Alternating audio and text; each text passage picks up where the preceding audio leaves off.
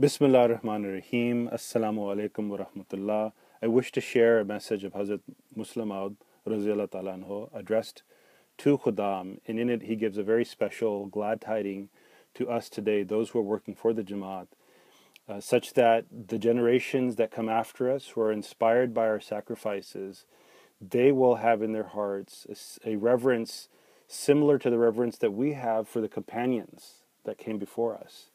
The message that he has is as follows, and he says, quote, "Young men of Majlis Khuddam al-Ahmadiyya should bear this in mind, that the impact of their work is not limited to the people of this era.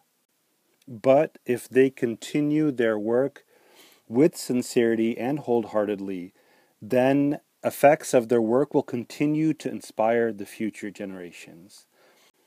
Just like we hear about the Sahaba, the companions, we enthusiastically say, Raziyallahu Ta'ala anhu, may Allah be pleased with them.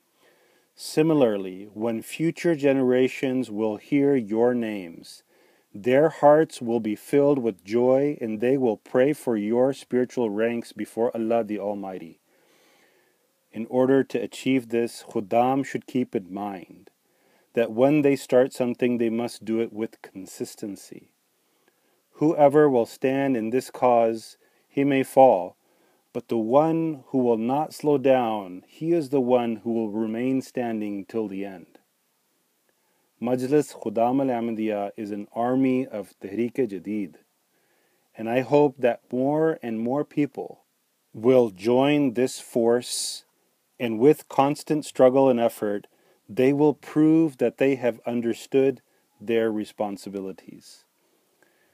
Friday Sermon, November 18th, 1938. Jazakallah. Assalamu alaikum.